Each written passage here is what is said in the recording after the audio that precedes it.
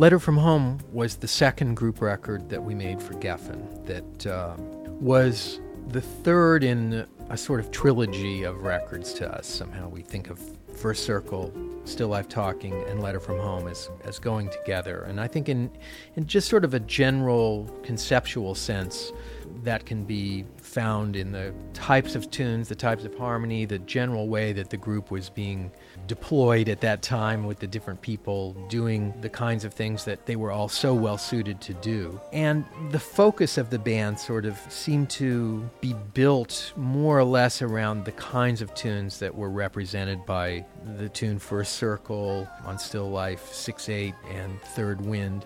And that was kind of continued on Letter from Home with pieces like Have You Heard? And yet at the same time, Letter from Home to me has always had sort of a different complexion. We were very excited to welcome back, after having been gone for a period of a few years at that time, Pedro Aznar. And of course, his incredible voice always becomes an appealing and very attractive go-to spot in terms of just what it offers, not just our band, any band he's in. He's such a special musician. And there were a couple things about a few songs on Letter from Home, like Slip Away, that really featured Pedro in much more of a song-like way. I mean, he had been, really this sort of orchestrational element in the band, and there are certainly pieces on Letter from Home that have that same quality, like 557, where his voice is something that comes in later in the piece to just kind of italicize or emphasize certain melodic things.